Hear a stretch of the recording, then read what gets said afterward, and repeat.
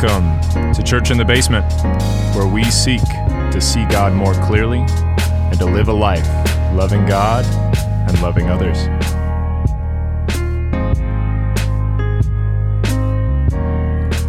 Paul, a servant of Christ Jesus, called to be an apostle set apart for the gospel of God, which he promised beforehand through the prophets in the Holy Scriptures concerning his Son, who was descended from David according to the flesh, and was declared to be the Son of God in power according to the Spirit of holiness by his resurrection from the dead, Jesus Christ our Lord, through whom we have received grace and apostleship to bring about the obedience of faith for the sake of his name among all the nations, including you who are called to belong to Jesus Christ.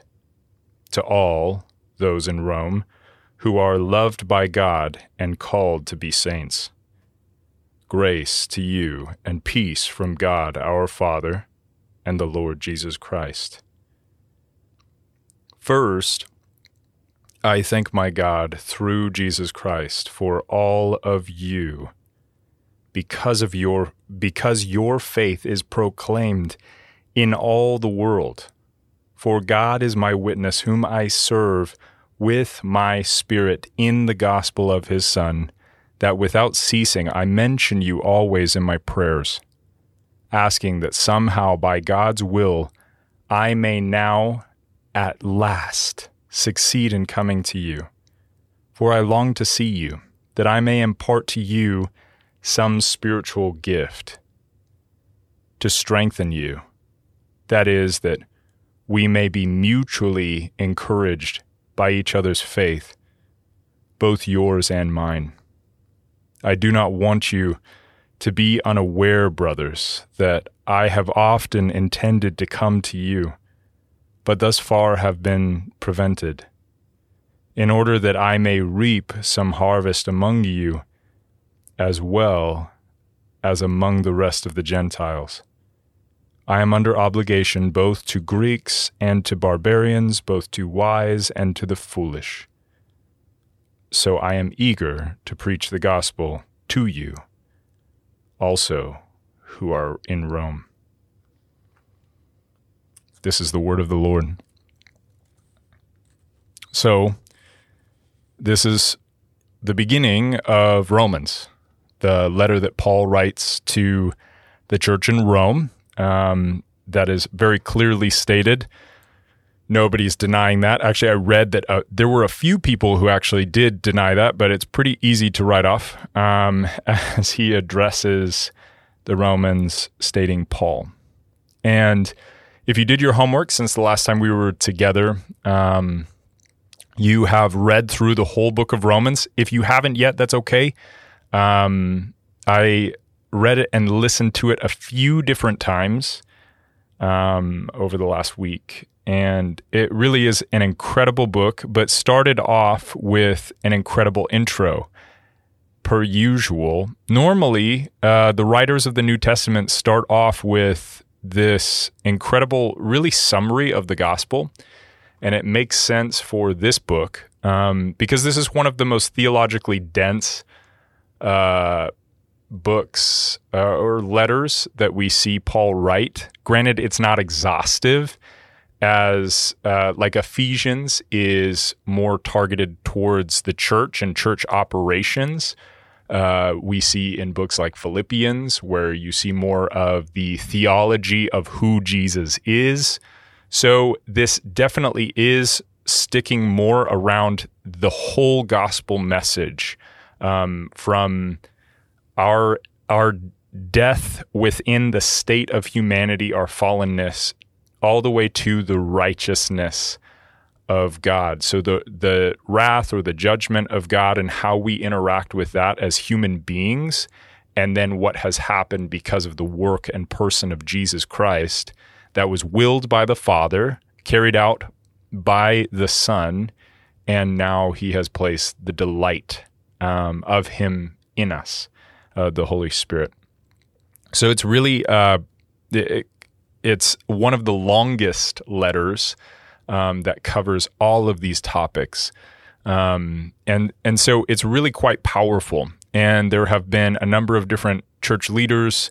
You have probably heard of churches spending years and years within the book of Romans, and that's for a good reason. It's very dense. But we see this greeting that's really incredible. I'm going to stop dragging on about just sort of the overview. But we see this intro that really covers a lot of really the Christian life. We see Paul, a servant of Christ Jesus, called to be an apostle, set apart for the gospel. So we see Paul talking about his calling, that he's been called to be an apostle. So what he has been gifted in, he's been called by Jesus Christ to be an apostle. And if you don't know your calling, or maybe your spiritual gifting, or I think we've talked before about the offices that's outlined in Ephesians, I encourage you to seek those out. Look up the spiritual gifts, and be careful that you're sticking to Scripture. Let Google lead you to actual Scripture and discovering these things. And then there are the offices in Ephesians that look very similar. So he's been called by Jesus to be an apostle, set apart. This is talking about holiness, that God chooses a people that would be set apart from the world to do the mission of God, which is to bring the gospel, the good news of who God is, not what God is asking us to do, but who God is, that we would delight in God. He would place his delight through the Spirit of God, which he promised beforehand through the prophets and the scriptures. So he highlights that the whole of the Old Testament is pointing towards what? The Son of God, right? The Son of God, concerning his Son. So it says, which he promised beforehand through his prophets in the Holy Scriptures, talking about the Old Testament, what they knew. Remember, they didn't have the New Testament in their hands. This was being developed, inspired by God through the apostles and the writers of the New Testament. So Holy Scriptures concerning his Son. So he confirms here that the Old Testament was pointing to his Son, Jesus Christ, whom descended from David. This was a big deal to Jews, that he came from David according to the flesh, right? So physically, he is a descendant of David, great King David, and was declared to be the Son of God. This is important too. In power according to the Spirit of holiness. So the Spirit of God pointed to the fact that he is the Son of God. So he is fleshly qualified. He is spiritually qualified by God through the Spirit of God. Paul's basically saying this is Jesus the Messiah. Jesus, the Son of God, was a descendant in the flesh, was qualified in the flesh as the high king, the high priest, and qualified by the Spirit of God, right? He is Jesus. He is the Savior and the Messiah, the Son of God, by his resurrection from the dead. He has power over death. So then he makes the statement, Jesus our Lord. So Jesus Christ is the Lord. He's the one who called Paul, set him apart for the gospel of God. And he was promised from the Old Testament, and he was declared or a descendant from David in the flesh, and declared to be the Son of God by the Spirit of God, and affirmed that in his work, that he resurrected from the dead. So Jesus Christ is our Lord, through whom this is who we are, right? He's talked about who Jesus is, the interaction of God with his people, who God is, and now he's talking about through whom we have received grace and apostleship to bring about obedience and faith. So again, this is very, very dense. We see received grace, this is salvation, and apostleship. So he's talking specifically about the apostles, but for all of us to take away from this is that the power to live the life that he has made available through the cross, that power comes through the death and resurrection of Jesus in the power of the Spirit filling us to bring about the obedience of faith. We're going to come back to that pretty heavy as we talk through the rest of this, as he gets into the actual letter. To bring about obedience. So obedience is following the words and the work of Jesus, following the law that has. So Jesus came to fulfill the law, right? And this book, Romans, is going to be filled with Paul talking about the law. I think it's referenced over 70 times. So it's kind of a big deal. He talks about our interaction now as followers in the way of Jesus, followers of Jesus. Now in the New Testament, post-cross, how do we interact with the law? So obedience is going to be a big deal in this book. But the obedience of faith. So we are saved by grace. We are empowered by God to do the mission, apostleship, to bring about obedience and faith. And that's all his work. And the reason why we enter into the mission of God, for the sake of his name,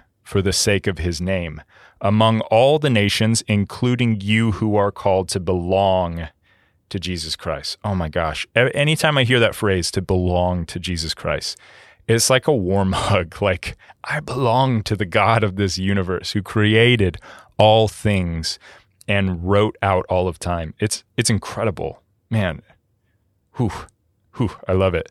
So, received grace in salvation, empowered by God to obey and to have faith for the sake of his name. We don't do it for our sake. We do it for him. It's all in worship to him. And he wants that faith and that obedience spread among the nations, that we would all go back to the purpose that we were created for, to bear God's image and to worship him, all the nations, that we would worship him in obedience and faith, that we would look to him for his name's sake, for the love of God, as we talked about at the end of the Gospel of John, including you who are called to belong to Christ.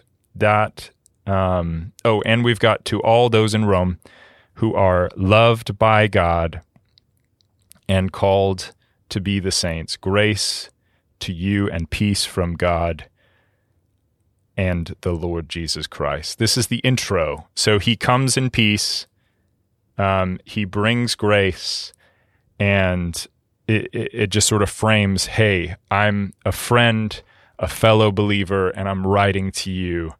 I love you guys because you're loved and called by God too. What an intro. What an intro. So we could stop right there, right?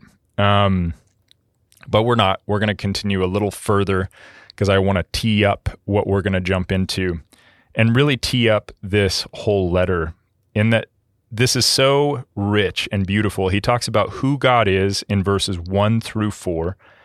And then in 5 and 6, he's talking about how we get to interact with God as well. And that's just his intro. Gotta love Paul's intro, that he just lays out the fundamentals of what it means to see God for all that he is and to experience what God created us to experience and live in that obedience and faith, and to live out the mission that he created us for. Then in verse 7, we see that he is pointing to who the letter is to. He says, to all those in Rome, so he's writing to the church in Rome, those who follow after Jesus in Rome, who are loved by God. And this is very, very important, and called to be the saints. So in this day and age, we see a little bit of back and forth. So within our cities and cultures, without calling out like one instance in particular, I was talking to somebody about sort of in issues with schools and sort of public schooling in general. And in order not to dive too deep into it, there was a conversation had in a school board meeting that to me and this fellow believer was kind of appalling that it would even be brought up. But we have to understand that there is no standard necessarily like that. Things develop in our culture that become normal for those outside of the faith, because we have to realize that we are held to a different standard by the Spirit of God in us. And we're going to get into that in Romans quite a bit, but it's important. He's starting off saying this is a letter to the Romans who are loved by God and who are called to be saints. This is to the church and just to the church. So when we are initially teaching people who God is and telling them the good news of who God is, there's a moment of salvation where they turn and they enter into, some would call it converted. I know that term carries baggage now, and everybody wants to give Christians crap for the Crusades or whatever it is. Yes, we are imperfect people following a perfect and holy God. But in that moment, it's a personal moment between you and God where you see God for who he is. He opens your eyes. You see God for who he is. You see who you are, and you see his saving grace and love and mercy poured out on the cross. And at that point, you lay down your life and you say, Jesus, I cannot do this on my own. I need you. And at that point, we see the Spirit come in, the delight of God come in and illuminate. We've talked about this a lot on the podcast. Open our eyes to the things of God, that we literally have no ability. It's either in 1 or 2 Corinthians. We have no ability to discern the things that are within the Bible because they're spiritual things and they cannot be discerned by the carnal man. I'm not trying to offend anybody by calling everybody outside of the faith carnal, but that's the reality, is that what are you living for but yourself? And Romans 1 is going to lay this out pretty thick. We're going to get into that next time. But we have to realize we cannot hold the world to a standard that they do not know and cannot understand. This is written to the Roman believers, and they are those who have been called to be saints, whose eyes have been opened. In Ephesians 2, it says, we were dead, nekros. We were dead in our trespasses and sins, and we were swayed by the prince of the power of the air and the ways of this world. We were sons of disobedience, but God came in. So he's talking about he's talking to people who have experienced that but God moment. God came in and saved us. And this is important to remember as we get into this deep, thick theological stuff. This is not for the non-believer. The message of the gospel and who God is for the believer. Hopefully that makes sense. A lot of times we like to jump into this thick theology. The non-believer is not going to believe that or understand that without the power of the Holy Spirit. I just have to clarify that before we get into this book. If you are walking someone who does not believe in Jesus to Jesus, you need to point them to the cross and just the cross.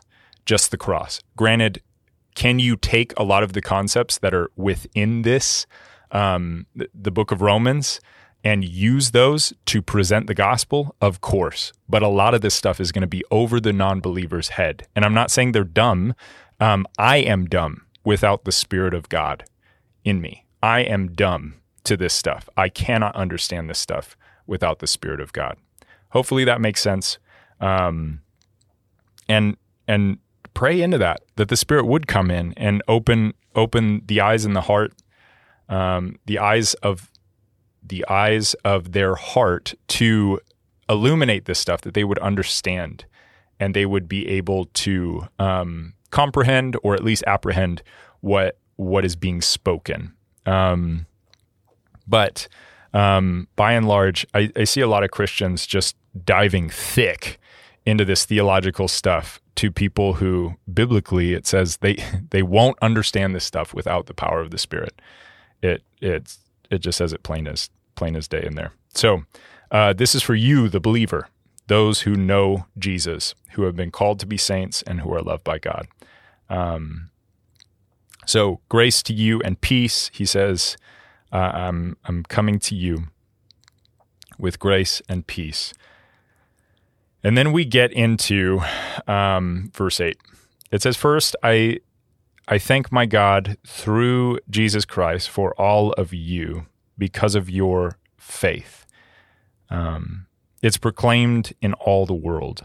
So we see this like, when I hear that, proclaimed in all the world, I see sort of this shockwave of faith that this church is known for faith, which is really interesting because if you read the whole book of Romans, like I challenged you with, you'll see that Paul really leans into a lot of the discrepancies between sort of Jewish tradition and the Jewish Christians as well as the Gentile Christians.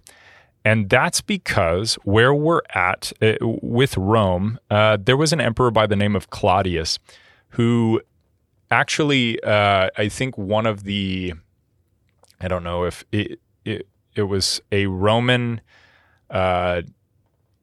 scribe or historian wrote down that the Jews were sent away. The name is slipping me right now because it's kind of a long name. He wrote down that the Jews were sent away by Claudius for the reason of the dispute of Chrestus. And it's believed that he got that mixed up, that it was Christus, which is the Latin word for Christ, that it was the dispute of Christ that the Jews were sent away. And you might ask, how did the message of the gospel get to Rome in the first place? Well, if you go back to Pentecost, there were actually individuals present there. It says that those who were present at Pentecost, some of them were visiting from Rome. So those individuals would have gone home, started to spread the gospel. Remember, 3,000 people were saved at Pentecost when Peter preached the gospel to them. They would have gone home, started spreading the gospel. And the interesting thing is, even when Paul, is it in Acts 18? I apologize if that's not where it is, but I think it's Acts 18 where Paul meets this couple. He meets a man and his wife who had been sent away from their home in Rome. And that couple was actually Priscilla and Aquila, who are known throughout the New Testament as a couple who were missionaries, and they shared the gospel all over the place.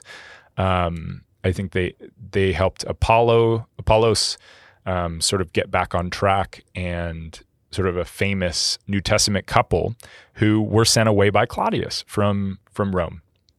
So when the Jews were sent away from Rome, obviously the gospel had been preached there already. So the church was primarily made up of Gentile believers. So those who were not Jews, who did not hold to the traditions of the Jewish traditions, and didn't really know the Old Testament as well as the Jewish believers would have. So then as Jews started to trickle back into Rome, as there were other emperors that had stepped in. At the current time, Emperor Nero, when Paul wrote this from Corinth, we see Emperor Nero is in leadership, and he was kind of a madman. If you're a history buff, you know that Nero is like he was a evil dude. He may have even like set fire to his own city so he could build his own buildings. It's just a crazy guy, obviously power hungry and loved himself. So as Jews were creeping back into Rome, there of course was going to be these discrepancies with like, do we continue in these Jewish traditions while we follow Jesus? And you'll even hear that today because Jesus celebrated the feast. I'm actually one who I think it would be helpful. I'm trying to figure out how to. Actually, I had a friend who told me about a book that talks about all the feasts and festivals that Jewish culture would celebrate and still do celebrate to remember God. And what's important about those feasts are the remembrance, but not holding people to the tradition of God that our salvation hinges on it. But there was this huge dispute, even Peter and James, like you see in a lot of these books, that this was a major issue. What did the Jews do with the Old Testament law now post-cross? And so there's a little bit of a division within the church in Rome. So the fact that their faith is still echoing and shock-waving out, that Paul says, man, I've been wanting to go there because I hear about your faith. I hear about your faith. It's been proclaimed in all the world. That's incredible. So that's one of the reasons why Paul wants to go. I know that was a lengthy background, but that's sort of where we're at. And that's one of the reasons why Paul really leans into that issue between Jewish tradition and sort of the freedom that the Gentiles experienced from that stuff. And obviously some of them probably didn't want to do those traditions as well. Who wants to give up bacon, you know? So, for God is my witness, whom I serve in my spirit in the gospel. So again, there's that emphasis on the gospel, that he's bringing the gospel, that Paul is constantly focused on the gospel of his son, it's the message of who Jesus is, not what Jesus wants us to do, but by seeing who Jesus is, that helps us to understand the why behind why we do the things that we do. That without ceasing, I mention you always in my prayers. So the shockwaves of this faith has echoed into Paul's heart, and he has a fondness for this group of people, even without knowing them yet. And so much so that he's praying for them, which to me is huge. You maybe see Paul as this spiritual giant, but there's this whole thing going around. I've heard it like so many times as I hear preachers and teachers and speakers within the Christian world say, how many times when you say, I'm praying for you, are you actually praying for that person? And it's kind of this like Christian call out right now. But yeah, like that is true. Sometimes we say, man, I'll pray for you, but then we don't end up actually following through. And so make a point to actually pray for people. When you say you're going to pray for them, I try to pray right then because I know I'm going to forget things. And I know that sounds awful and insensitive, but I just know myself. I forget things. So, and I have a tendency to think about myself. That's the reality of it. And we'll get into that again in Romans 1. Always in my prayers, asking that somehow by God's will, I may now at last succeed in coming to you. So Paul really wanted to go to Rome several times. And we see in the book of Acts several times when the apostles are trying to go places and bring the gospel places, there's supernatural reasons that are keeping them from going. That might be situational, but driven by supernatural things. We even see at certain points in Acts where it says, but the Spirit did not permit them to go. So we don't know the reasons that or the ways that the Spirit was keeping them from going to these places. But obviously Paul hasn't been able to get to Rome yet, and he really wants to. So for I long to see you that I may impart to you some spiritual gift. This is not spiritual gifts because Paul doesn't have the power to give people spiritual gifts. That's only by the Spirit of God, but he's saying a spiritual gift, some spiritual gift. So what does this mean? To strengthen you. So this goes back to the offices that we see in Ephesians, that those offices are there to edify and to strengthen the body of Christ. So he wants to give what he has, but realize, I've talked about the leadership monster before in that sometimes we look at church leaders, especially a guy like the Apostle Paul, right? As someone it's someone who has it all and they just need to pour out on you. Like you have nothing to give, but they have so much to give. And there are those who have been walking with Jesus longer, and God is using them as a vessel and will help you and strengthen you. I meet with a mentor on a regular basis. He has gone through life. He has raised kids. I have young kids. He's been a pastor a long time. I have been a pastor a short time. And so I have a lot to learn from him. But when I sat down with my mentor for the first time, he said, "Don't get it twisted. I'm here to learn from you as well." And we see sort of this equaling that we don't put ourselves as leaders up on a pedestal, and we shouldn't put other leaders up on a pedestal above us, because we see this equalizing constantly throughout the New Testament. And here's a moment of it where Paul comes down and he says, that is, that we may be mutually encouraged. That we may be mutually encouraged. Basically saying, you have some spiritual gift to give me as well. We may be mutually encouraged by each other's faith. By each other's faith. Guys, this shows the importance of being in healthy community. That if the Apostle Paul says, man, I've heard of your faith and I want to be around your faith, that's one of the reasons why I want to go. Man, that's a reason to be in community, that you would be encouraged and edified and be given a spiritual gift to strengthen and edify you for mutual encouragement by each other in faith. Like, that's awesome, both yours and mine. That when you enter into community, wherever that may be, it could be on a missions trip, it could be at a local church, it could be just hanging out with some other believer friends. You have something to give, and you have something to receive from everybody. I do not want you to be unaware. This is in verse 13. I do not want you to be unaware, brothers, that I have often intended to come to you, but thus far have been prevented, in order that I may reap some... right here. That I may reap some harvest among you as well as among the rest of the Gentiles. So he's also seeing what they're hearing about, what they're doing there in Rome, that missionally he wants to go there. So for communing with this group of believers, he wants to go to Rome, that he can encourage and strengthen them, and they can encourage and strengthen him and his faith.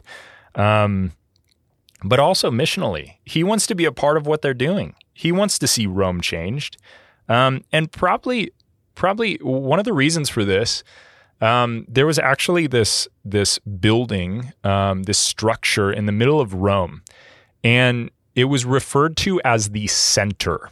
There's some probably Latin word for it or whatever, but I read it somewhere, but I can't remember these words. They're crazy. Not crazy, just different. So this structure was actually set to be the center of the Roman Empire. And it was there as just sort of this point of reference that everyone living in Rome would realize you are at the center of it all. And so strategically, we see him saying, man, I want to go to where Rome believes the center of the universe is, in their pride. But I want to be a part of what God's doing there. I want to go reap some of the harvest with you, among you, and among the rest of the Gentiles. That this was a strategic place to go and preach the gospel. And actually, we see in Scripture that Paul, his mission was eventually to get all the way to Spain, and he saw Rome as this the forward operating base for the gospel, really. And of course, the reason is Rome was the empire at the time. They saw themselves as the center of their empire, but also there were, if it says that the wealthy lived in, of course, these wild estates, and those who were less wealthy lived in these apartments stacked on top of one another that would be above like shops there in the city. And so it's sort of like, I guess, Washington, D.C. and New York City, and probably a little bit of Vegas mixed in there too, because it was pretty depraved. We think in our culture today that like America's going to hell in a handbasket or whatever.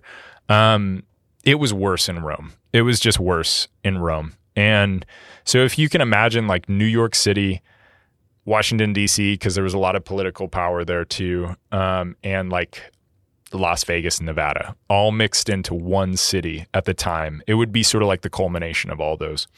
And I am under obligation to Greeks and to barbarians, both to wise and to foolish. So I am eager to preach the gospel to you also who are in Rome.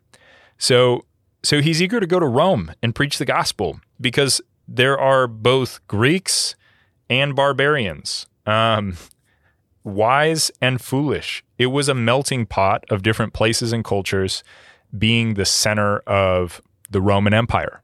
It was a strategic, forward operating base for the gospel in Paul's eyes. But he's drawn there by faith. So we see a number of different reasons. He wants to be encouraged by the community there and to be a part of encouraging the community there. He wants to be a part of this place missionally, that he would see the gospel come to this wild, outrageous center of the Roman Empire, and then that the gospel could be progressed past that place all the way to Spain. Was really his end goal. It's sad that he never made it past Rome. But it made it there now. Today, there are people in Spain who know Jesus, who have experienced the power and the person of Jesus. So praise God for that. All the way here in the United States, we have experienced the person of Jesus and the work of Jesus on the cross and have been transformed by his Spirit. Amen. So, a few takeaways. Community is important. Community is important to give and to encourage one another. You have something to give and to encourage. You have a spiritual gift to impart, to strengthen others, to edify others. And you have been called to be a part of the body of Christ. And there's also a mission to share the gospel with anyone and everyone, that everyone has been called to know. This goes into the Great Commission. Go into all the nations, make disciples of all the nations, baptizing them in the name of the Father, the Son, and the Holy Spirit, teaching them the things that I have commanded. This is Jesus saying this, that we would go into the world and make followers of him, not followers of ourselves. Again, fighting that leadership monster, equalizing the playing field. We all have something to give to one another, but Jesus is ultimately our leader, and he's the one that we follow. But I want to hone in on this idea of faith. And faith is so important. This has continued to come up, so I cannot ignore it. Realizing that Paul is wanting to go here, the reasons why he wants to go here is because there's a clear pathway to having this kind of faith that would echo into all the world. We're doing devotionals with some of the interns at the church, which has been awesome. We've been in Revelation, and in reading what Jesus is saying to the church in Smyrna, it says this in chapter 2, verse 9. I know your tribulation and your poverty, but you are rich, and the slander of those who say that they are Jews and are not, but are a synagogue of Satan. Do not fear that you are about to suffer. Behold, the devil is about to throw some of you into prison, that you may be tested, and for 10 days you will have tribulation. So this is some pretty serious stuff. They're going to be thrown into prison. They're being slandered by obviously a group of devout Jews who will not see the person of Jesus as their Messiah. And it says, be faithful unto death, and I will give you the crown of life. the crown of life. We see this great reward in the midst of this tremendous suffering. He says, be faithful. Be faithful.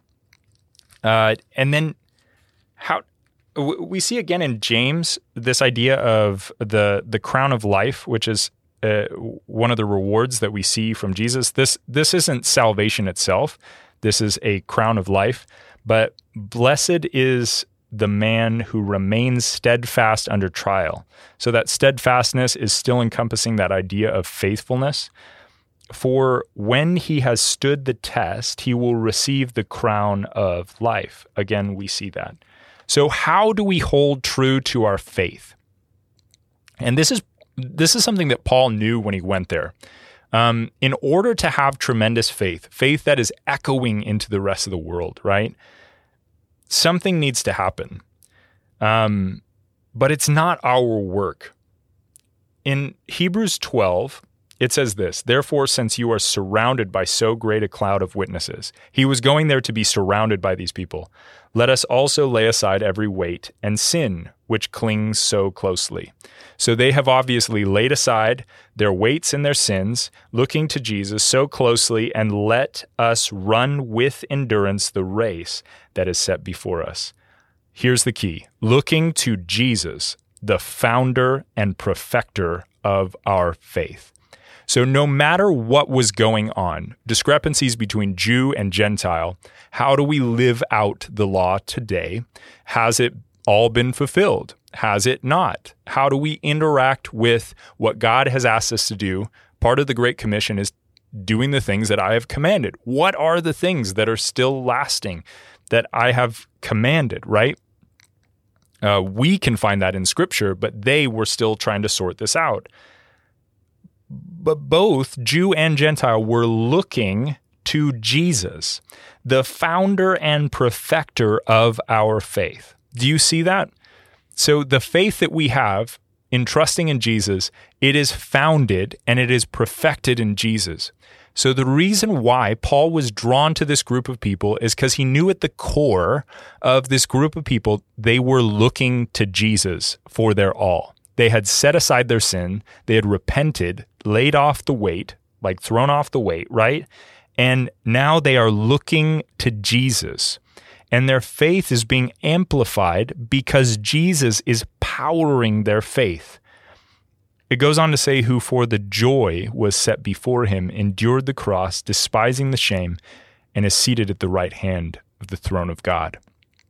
Jesus at the right hand of God has for the joy that was set before him endured the cross. So we look at Jesus. He sends his Spirit inside of us, giving us the strength to have faith, and he amplifies that faith to the point that, it will echo in all the world.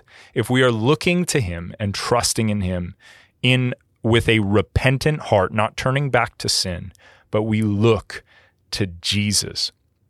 And no matter what suffering may come, that is where we are unified. And that is where this group of people would be unified. And we're going to see Paul dip into this quite a bit, where he's trying to iron out some of the discrepancies.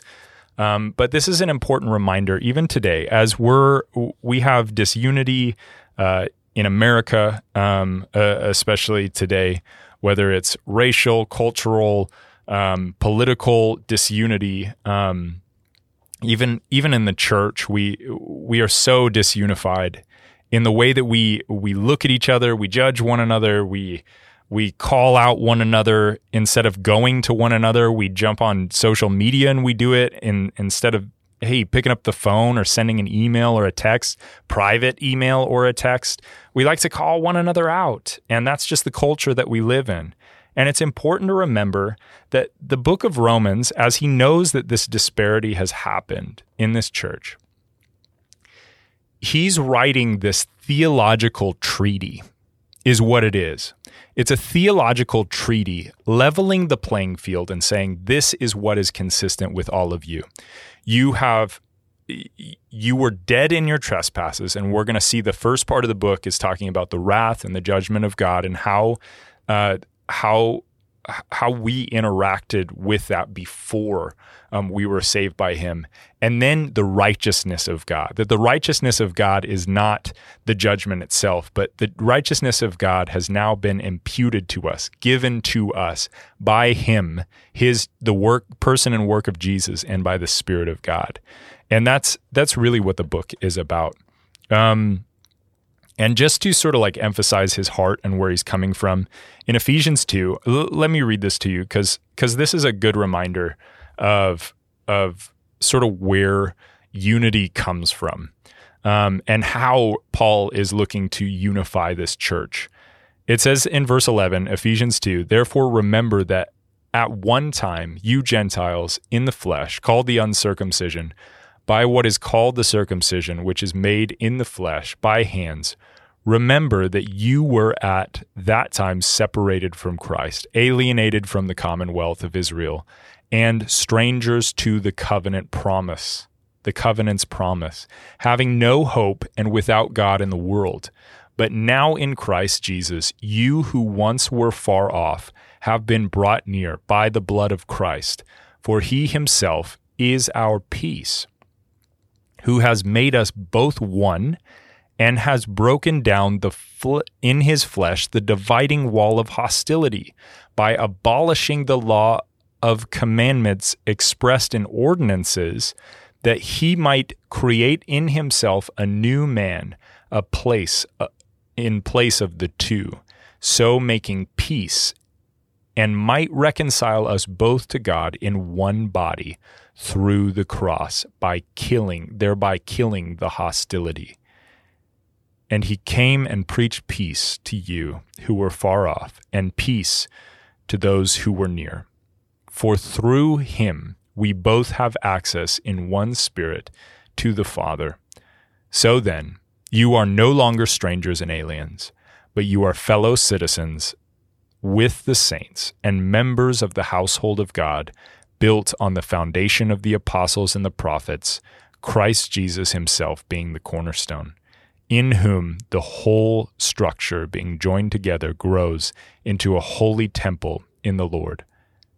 In him you also are being built together into a dwelling place for God by the Spirit." If that's not hitting you, I encourage you to go back and read that. Ephesians 2, starting in verse 11 through the rest of the chapter. What is being said there is that the gospel and the person of Jesus is what reconciles us all, unites us all, abolishes hostility, and brings peace among us.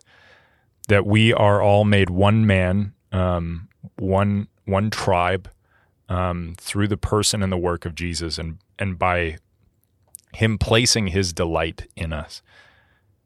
Let's be encouraged by that. Continue to read the book of Romans. I encourage you to dig in. We're going to be reading through a little bit more of Romans chapter 1. So if you continue to refresh your mind as you go throughout this week and read that chapter, that's great. You get ahead of the curve. I pray that this was a blessing to you. Love you guys. Until next time, looking forward to it.